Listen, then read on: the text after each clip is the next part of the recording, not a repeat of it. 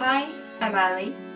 And I'm Penny, and you're listening to Not Too Busy to Write, the podcast about writing, publishing and creativity amongst life's many other demands. Hello. This week we're going to be talking about writing in small, tiny spaces of time, which is something that both of us have been asked by other people to talk about. So we thought it'd be interesting. But firstly, I will say I'm very sad I missed out on the last episode. But one of the reasons that Ali and I wanted to do this podcast together, obviously it's really fun for us to get together and chat, but also the flexibility it allows us with the many unusual demands on our time that we both have. And also I am going to mention that I have just had my COVID vaccine and I'm feeling a bit dopey and not very well. So please forgive me if I stumble over my words today. But it seems like probably a good time to talk about writing in small pockets of time, given the strangeness of the last couple of weeks for me. I was in isolation again with a very noisy, demanding child, hence why I could not record. And so, Ali, I know this is something that you have been practicing for many years as well, writing in tiny spaces of time. Yeah, I have been unintentionally. I would rather have long stretches of time to write in, but it's just the nature of motherhood and life. I wrote my first book mainly in really short snatches of time. I would write. I had longer times for Sunday afternoon and Thursdays, but besides that, I was writing in nap times and bedtimes and evenings that I was awake enough to be able to carry on after I brought the laptop down from the kids' bedroom. So yeah, I've been finessing the art of writing in short stretches of times, unintentionally finessing it for quite some time. But I think it's completely possible. It really is one of these things that you think, oh, I can't do it because 3,000 words is a lot to write, or a chapter is very long, or I won't write it perfectly, or I won't do this, or I won't do that, and I can't do this. And there's all these reasons why, but it's something that's completely achievable. It's just that kind of switch, that mind switch that needs to happen. That's so important, because I think I am also a big fan of deep work where you get big chunks of time, at least 3 hours at a time. For me, that's ideal. Mm-hmm. But we have to get out of this idea in a way that we always have our ideal working environment to work with. And so if we become too fixated on that ideal, then it can stop us from working in the pockets that we do find. So it'd be really interesting to ask you, first of all, like, what is there any strategies that over the years that you've come up with that can help you switch into that mode and switch into writing mode?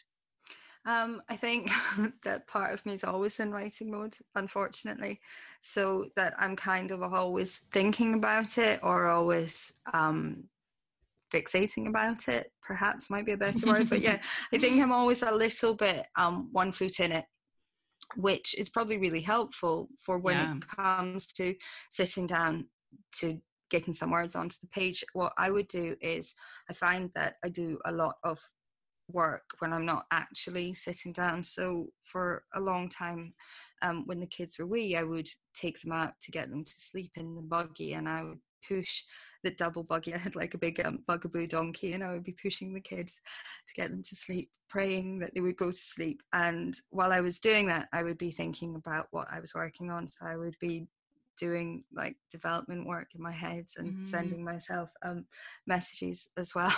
If I had like, sometimes lines would pop into my head and I'd be like, oh my god, that's such a good line. I get all my best lines when I don't have anything to write them down. It's just perverse.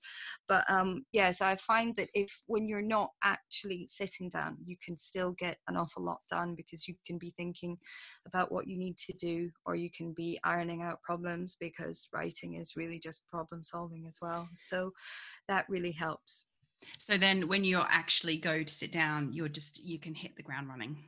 Yeah, one thing that would help with that is when I did have like a short space of time to write. So I was writing say nap times, I kind of roughly knew that morning would be taken up by doing something with the kids. It would be playgroup, or it would be this, or it would be that. And then once the boys went to school, there was only one child's nap times to consider. So I knew that I would have from about 12 o'clock to 2 o'clock, potentially, if I was really on a good day. On a good day, but I would have maybe between 12 and 1. So I kind of knew that that would happen, and I would have to get out from underneath her, because she would always go to sleep when she was feeding. I'd have to get out from underneath her and plop her onto the sofa, and then I'd go over onto the other chair and start to work. But just the knowledge that I would probably have that time would really help. So in the morning, when we walked back from playgroup, I would be thinking about what I was going to do, and then I would just be like ready to pounce as soon as she went to sleep. But what I would always do at the end of a session would be write notes about what I was going to do next, so that if my train of thought had been interrupted, or if I'd been in like the really kind of intense creative place in my head, I could jot down where it was going, because I think that's really annoying if you're in the middle of a chapter and you need to kind of have the same attention, or it needs to have the same tone, and there's lots of kind of things that you have to match up, and you can't always write a whole chapter in a stretch. So to be able to have notes, so I would look at the notes, and it would be much faster to come back to, and I actually still do that now, so that when I've finished for the day, or think I've finished, then I write down what I need to do next, so it makes going back to it the next day much easier and a bit less daunting as well, because I think it can seem really daunting if you've been working on something and you've really enjoyed it, and then you've got to go away from it, and then you've got to try and work out where you were, and then you've got to get back into it again. But I think you touched on something else really important as well, which is that when you only have tiny pockets of time, frequency then becomes really, really important. So you're never very far away from the project, and I think that to me is the way that I would be able to dip in and out easily, is if I did it frequently. When you're only doing it once a week, it's really hard. Like I think in my ideal world, I have a couple of pockets a week that are longer, and then if I have to then spend the rest of the time that I have to write in small pockets, then that's okay. But then the frequency becomes much more important than the smaller the pockets are. It really becomes important. I think that's a really good point as well, because for a long time I only had, because the kids were really wee, and I was exhausted because I was looking after them really intensely, and I only had one day a week to write, and I did find it really hard to get back into it after having 6 days away from it. It was impossible to keep a momentum. And I think it is the momentum that's the most important thing. If you can somehow just try and have just a little bit of time, and realize that, you only need to get 500 words down. You don't need to write a whole chapter. It's nice to be able to write a whole chapter. And if some days you only have 20 minutes, like, don't be scared to write for 20 minutes, because the frequency of that will keep you in the project. Because if you're only doing 20 minutes a week, that's really, really hard, because you take 20 minutes just to kind of figure out where you are in the project. But if you're doing 20 minutes a day, I mean, it's not ideal by any means. I'm not talking, this is not ideal, doing 20 minutes a day.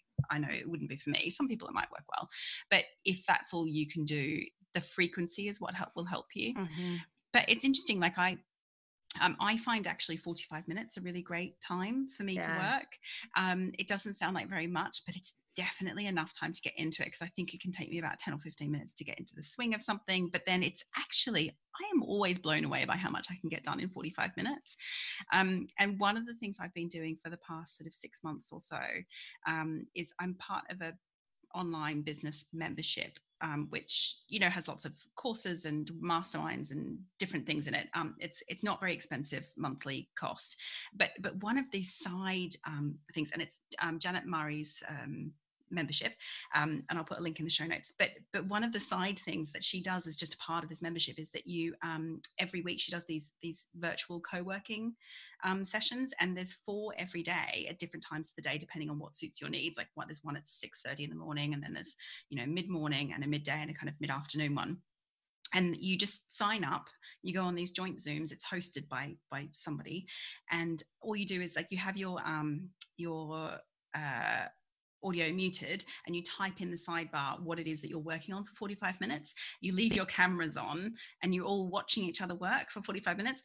It is amazing how much you can get done when you know you're just sitting there in front of your computer doing one task for 45 minutes. And because it's a business program, most people run their own businesses. They use it to, do their newsletters and their blogs and that kind of stuff. But like in November, for instance, I used it to do NaNoWriMo, and I did it loads, and it was slightly embarrassing to be like, yes, I'm actually working on fiction when everyone else is doing something business related. But it is incredible how that 45 minutes, and at the end you switch on your audio, and then everybody just chats for like just 2 or 3 minutes about how much they managed to get done. And the shared aspect of that is so powerful. And I used to be able to write a lot in those 45-minute sessions when I was using it for that. And I would always choose the 2 p.m. slot, because 2 p.m. is such a slump part of the day for me. So if I wasn't being slightly forced to work, or not forced, but if I didn't have a good reason to sit down and work, it would be so easy to be like wandering off and doing something a bit vague before the school run. But I would do this 45 minutes of intense, quick writing right before the school run. And it was super, super effective. So I would highly recommend something like that. And obviously there is loads of places you can do virtual writing sessions. And the London Writers Salon does them every day as well. I don't know if you've seen them. They're on Instagram. Go check them out on Instagram. But it's like hosted writing groups. But you don't necessarily chat, but you just all online at the same time. And they're 1 hour sessions. And I think I haven't done many of them because they do, their main London one is like 8 to 9 a.m. because it's aimed at people who are working from home, who clearly don't have children if they're doing it from 8 to 9 a.m. Unless, of course, maybe you have partners that you can swap with. But they do, I've just noticed they do now have different time zones. So I'm going to be able to do more of them now if some of them are in the middle of the day. But that's another really great. And the thing, obviously, that one's a writing specific one. So it's a great way of just being like, right, okay, I'm going to spend this hour working and people are watching me. So I'm not going to get up and make a cup of coffee and potter around. I'm going to sit and I'm going to write. That's quite funny because my daughter said to me earlier, oh, Mom, have you heard there's this weird thing? There's just weird study Zooms and people just sit on Zoom and just study and nobody talks to each other. And I was like, maybe it's to help people who, because my daughter's really good actually at just sitting down and studying. But obviously it's that kind of, there's other people really there powerful. And you can just motivate yourself to do it because there's other people there. Yeah, it doesn't feel so lonely you're all as well. Working at the same time, and you're all just getting on with it, not getting distracted by other things. Is really powerful. It seems like it shouldn't be, but somehow it's really powerful. I think there are other places that do it, but yes, those are the 2 that I've done that I would recommend. I think I'm so nosy that I'd be distracted because I would try and watch the people. Which sounds really creepy. I wouldn't watch them in a creepy way, but I think I would just be like, I used to find exams really distracting at school because everyone was kind of in this very strange environment. And I used to just want to watch what everyone was doing in their strange environment. But it sounds like if it's something that works, then it works. And then that's brilliant. Exactly. It's certainly not for everyone, but if it is worth a try, if you're struggling with just, fitting something in because you're getting distracted by all the other demands and you can't do hours and hours of work, but you've just got a little slot that you could give yourself, perhaps even lunchtime from your other work, if you're working from home, and you can have a lunch break or things like that.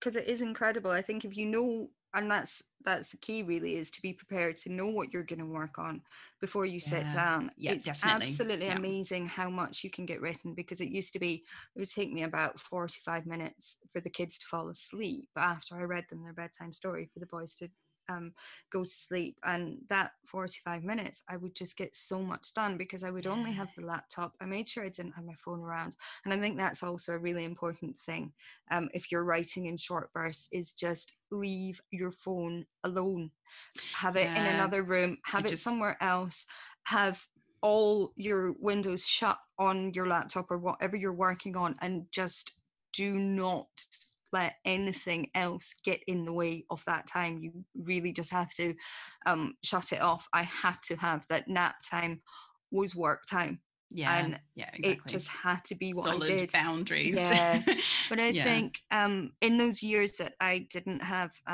space to write between the day that I did have to write, when it was quite difficult, my husband, and I'm sure he won't mind me saying this, but we would have quite volatile conversations, which some people might call arguments, about being able to work more often. And I was exhausted, so I didn't feel that I could work more often. But once I started, when the boys were off to school, and once I actually started examining how I spent my time, I realized that I had far more pockets of time than I ever thought I did have. And I think that's also really important. Yeah, I think it is. I mean, it's just like that whole thing of me sitting down at 2:00 to write for 45 minutes before the school run. We sometimes tell ourselves we don't have time when we do, and that's a whole nother episode I think we could be doing as well. I think it is, because it becomes, I know that I've been guilty of this in the past, that I told myself that I didn't have time, and then it became a self-fulfilling prophecy because I didn't find the time, or I didn't make the time. And I think we spoke about this, about time logging before. Yeah, and in fact, actually, because I've done some workshops on helping people around their time and creating time and time logging, and I think we were talking about, and maybe we should just do it. We should just do another 2-week block of time logging and invite everybody else to join us who wants to. I think that's and then we can talk idea. about the results, because it is always so fascinating how you actually spend your time as opposed to how you think you spend your time. And it's always different, no matter how efficient you are. And it's nothing actually to do with efficiency. It's about to do with where you put your attention. So how aware you are of what you do every day. And we can create pockets for ourselves, but we also shouldn't, I think, because let's be honest, many people listening won't have huge pockets of time. They'll have little pockets of time. And so we shouldn't be afraid of accessing those little pockets just because it's not a big pocket. So one other thing that I thought would be worth mentioning, because I think I've talked to other writers who do this as well. I sometimes listen to a certain piece of music if I need to very quickly jump into a piece of work. Do you do that? Yeah, I love a playlist. I partly use music for a couple of reasons. I think that you can have that kind of like brain, I suppose it's brain training, isn't it? That you like have a trigger. Yeah, this is my work signal, and I sit down and I do this. But when I was writing The Last Days, it was quite a traumatic book to write. And so, but also there was a lot of memories that I had to access and go back into.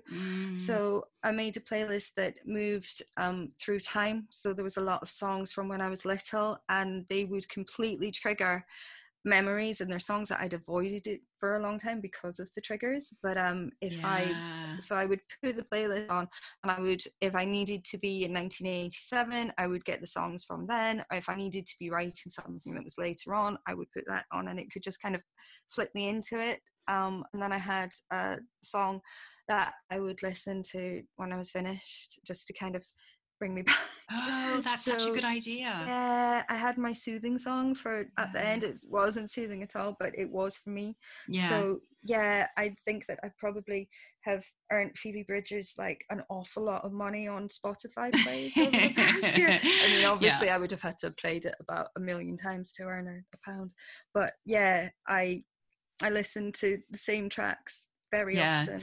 Yeah, and it really does work. It does really help. It helps you kind of quite quickly, once you've done it enough times, get into that mode. And when I was writing Tender, I listened to the Pride and Prejudice soundtrack, the one from the 2005 film, and it's a soundtrack I love, and I can't listen to anything with lyrics when I'm writing. And so I would put that on, and I would put it on with noise cancelling headphones, because I was sometimes writing in my co-working space, and sometimes I was at home, and sometimes I was at a cafe.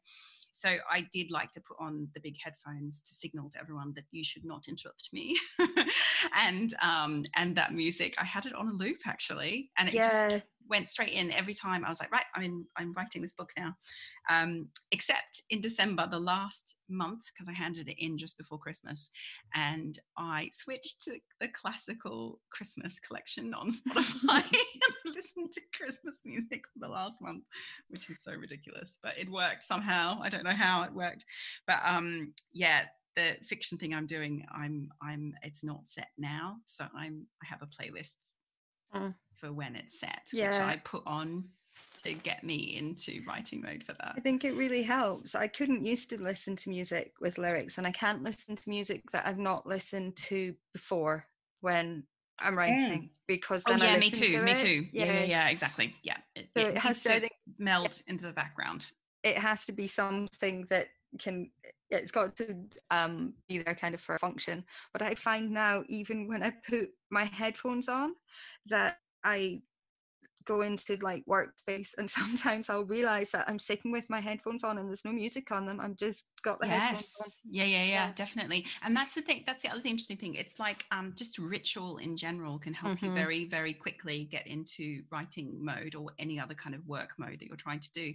But so figure out your own rituals, whatever they are, because if you can just literally do something for 20 seconds that signals that you're starting to work, then you can be quite quickly into work mode, even if you've only got 25 minutes or something to work.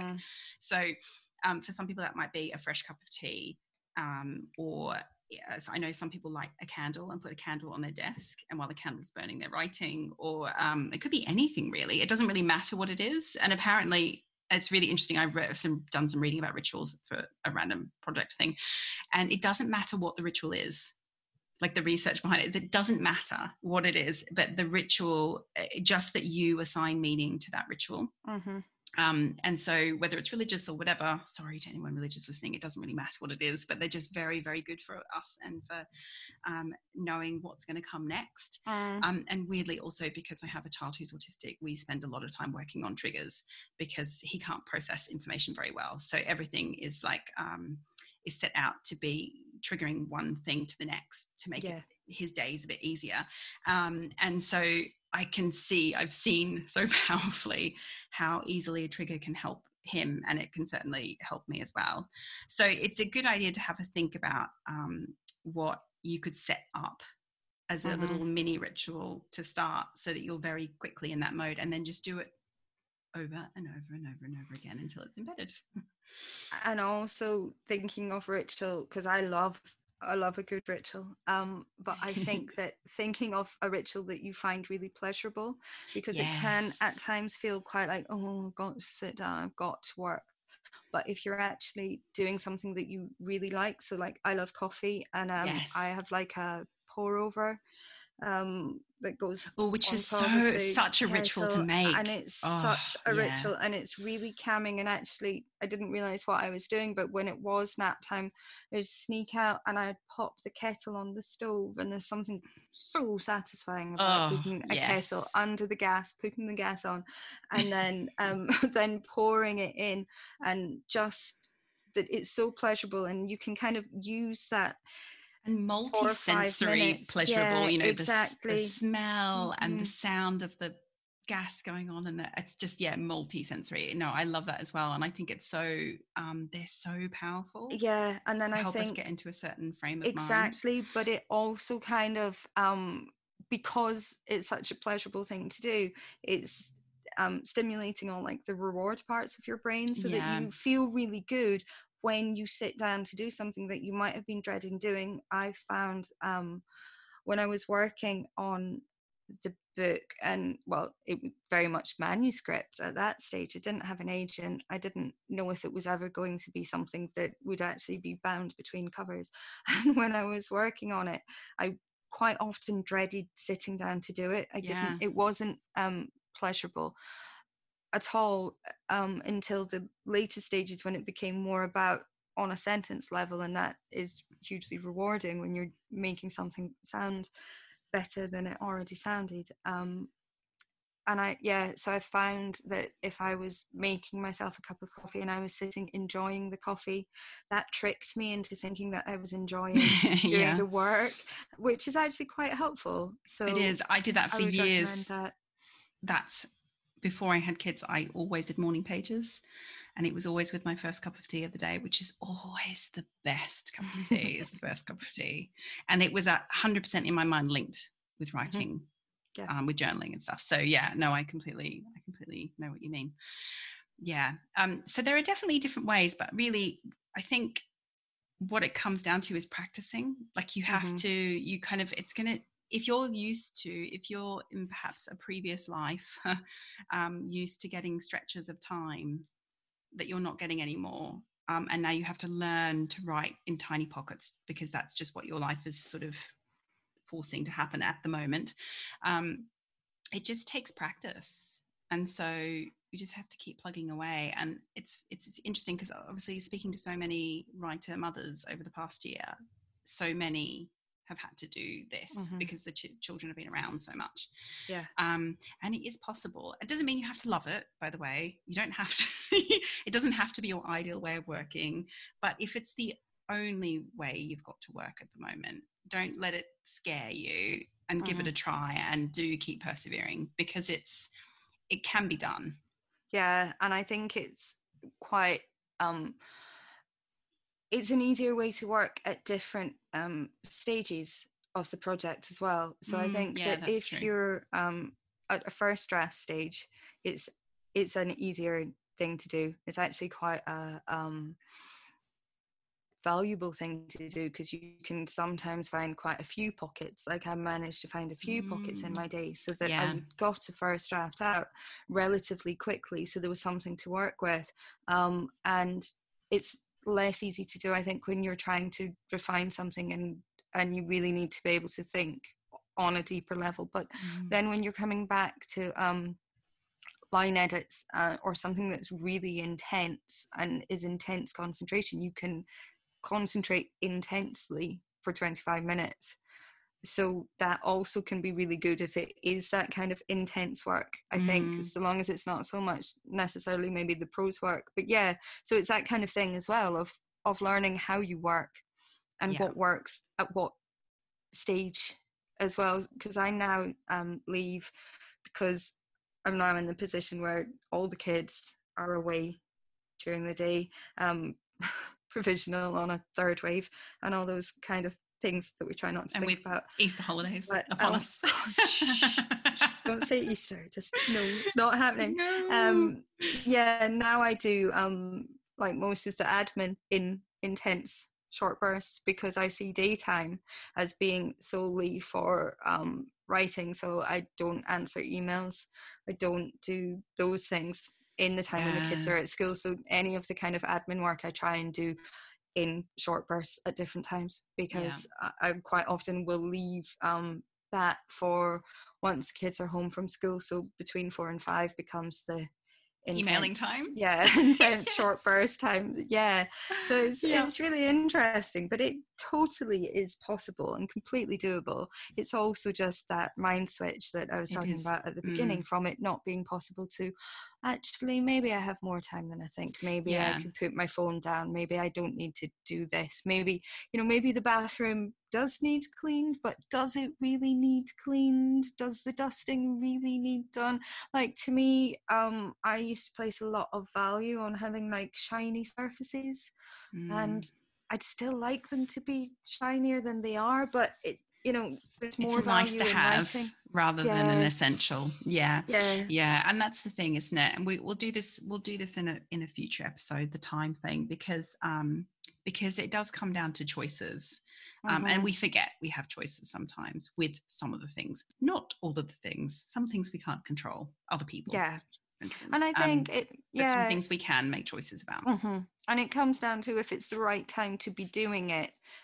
So I would caveat so much of this with, if you have a newborn, it's maybe not the right time to be doing it. It depends about your life circumstances and about your constitution and so many other things, so many kind of other variables act on it too. But I know that for me personally, when I was finding little pockets of time to write, I certainly felt a lot better. Yes. And I felt a lot better about myself. And as much as, I like things in the house to look nice or the house to be clean, I was getting a lot more satisfaction from words piling up on the page as well. Yeah, this is true.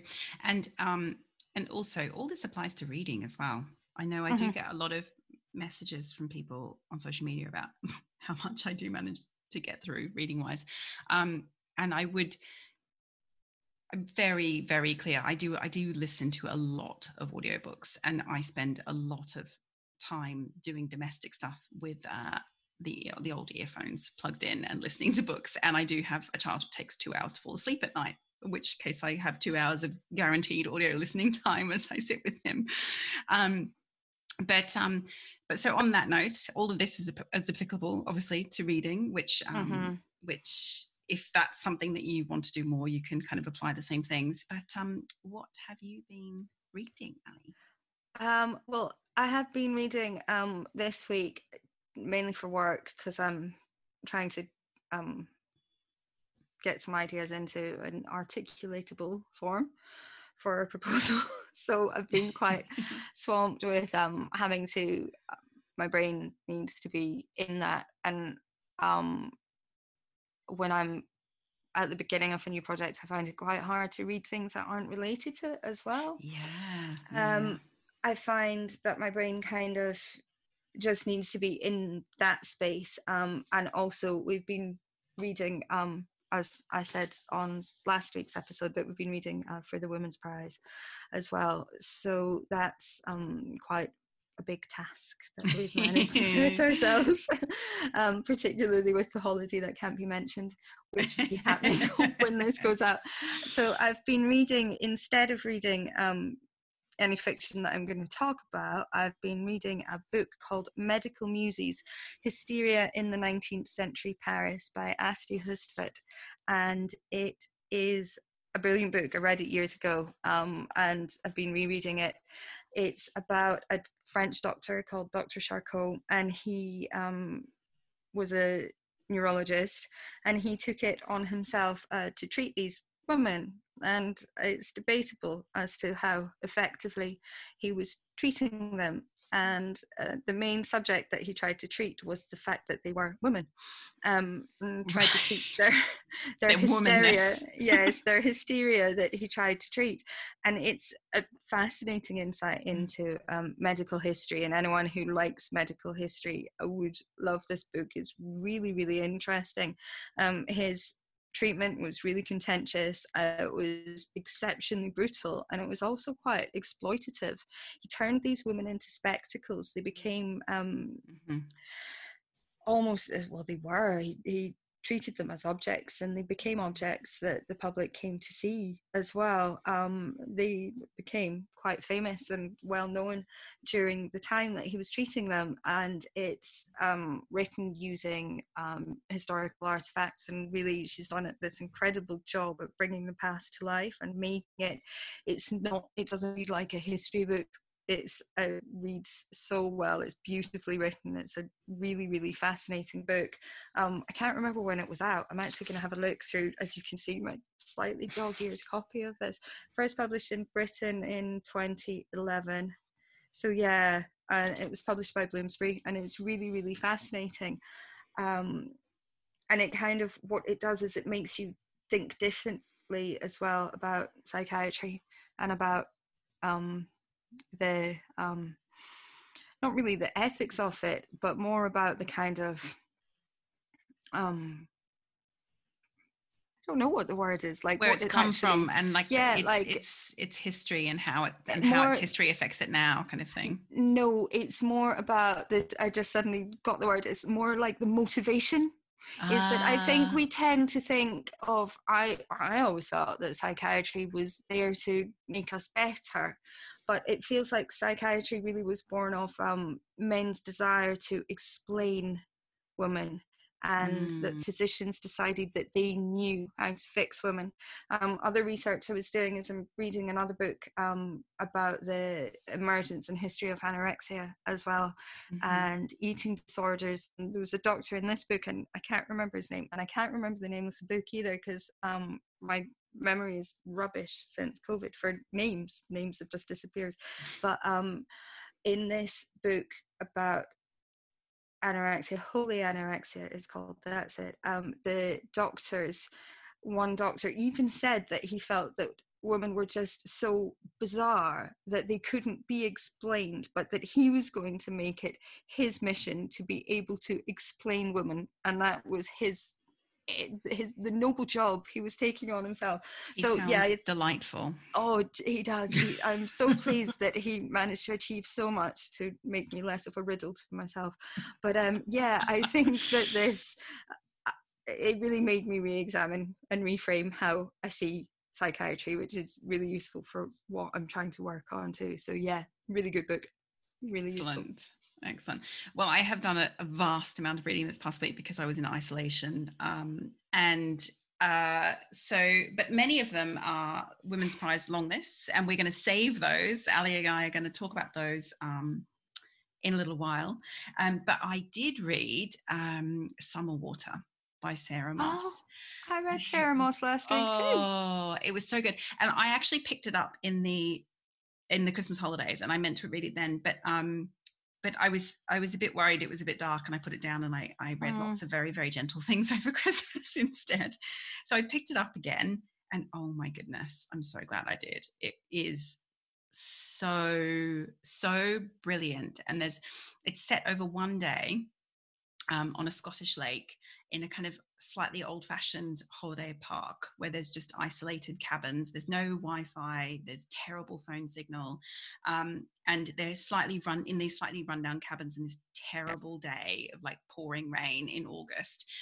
I've got these different families. I think there's 6 different cabins, and it's like a fishbowl. They're all just watching each other from their cabins because they're kind of slightly trapped, and they're all there for very different reasons, and they're all very different people, and it's sort of just it's all told from the different perspectives, and there's just a growing foreboding as the day goes on that something is really brewing, and tension is getting higher and higher and higher, and each of them are very judgmental about the others that are there, and the tension just grows and grows and grows throughout the day. It's incredible. Like the atmosphere she creates is just incredible. Very much recommend. It's a very quick book. I think I banged it out in a day. I think I was just like just inhaled it. It was so good. But yeah, it was excellent, and it has the most beautiful cover as well. Really, really beautiful. But her covers are always gorgeous. I love Sarah Moss. I think she's brilliant at doing tension. She's really good at the tension building, so and kind of like just unease. Yeah, she's very good at that. I picked up The Tidal Zone in a bookshop, a gorgeous bookshop called Main Street Books in the Scottish Borders. It's a bookshop and cafe and interiors shop, and it honestly is just the best shop ever. I really miss it. It was a gorgeous shop, and I picked it up in the shop and started to read like the first 2 pages, and I couldn't put it down. I just had to go and buy it because it was just one of those books where I just couldn't breathe for the first few chapters because I didn't quite know what she was going to do either. I wasn't sure how brutal it was going to get. I think she always kind of keeps you guessing. Yes, that's the thing, is that you don't know. It's like this building up of tension, and it was incredible. And now I'm going to have to, of course, go and explore her whole back catalogue, which is the really nice thing about reading a writer you haven't read before and getting to indulge in all their other books. Very exciting. Back catalogue is brilliant, because I just read, and I'd been given it ages ago as a present and hadn't read it, Ghost Wall by her, which is also really short. And I said on the podcast last week when you weren't there that I couldn't get into it, and I was so disappointed because I love her work and couldn't manage to get into it for about the first 9 pages, and I was like, oh, but this is quite grueling, but I'm going to keep going. And then I finished it like before I even knew it, because it just gripped me. And she does exactly the same thing in that, where you don't know what's going to happen, and you think you know what's going to happen, but you're kind of not sure if you're right, but you really don't want to be right. Yes. When you're going, oh, please don't do this to these people. Yeah, she's brilliant. She's very, very good. So wow, it was lovely chatting to you. I'm glad I could speak, even though I'm not feeling fabulous. And we'll see you again next week. Absolutely. You've been listening to Not Too Busy to Write with Ali Miller and Penny Windsor. You can find show notes, including the best ways to get in touch with us, as well as any reading recommendations mentioned in the episode at nottoobusytowrite.com. And if you're enjoying the show, don't forget to subscribe, and please go ahead and leave us a little review. It really helps others to find the podcast. You can find Ali on Instagram at Ali_Miller_writes and Penny at Penny Windsor. Music and editing is by Ewan Miller McMeekin.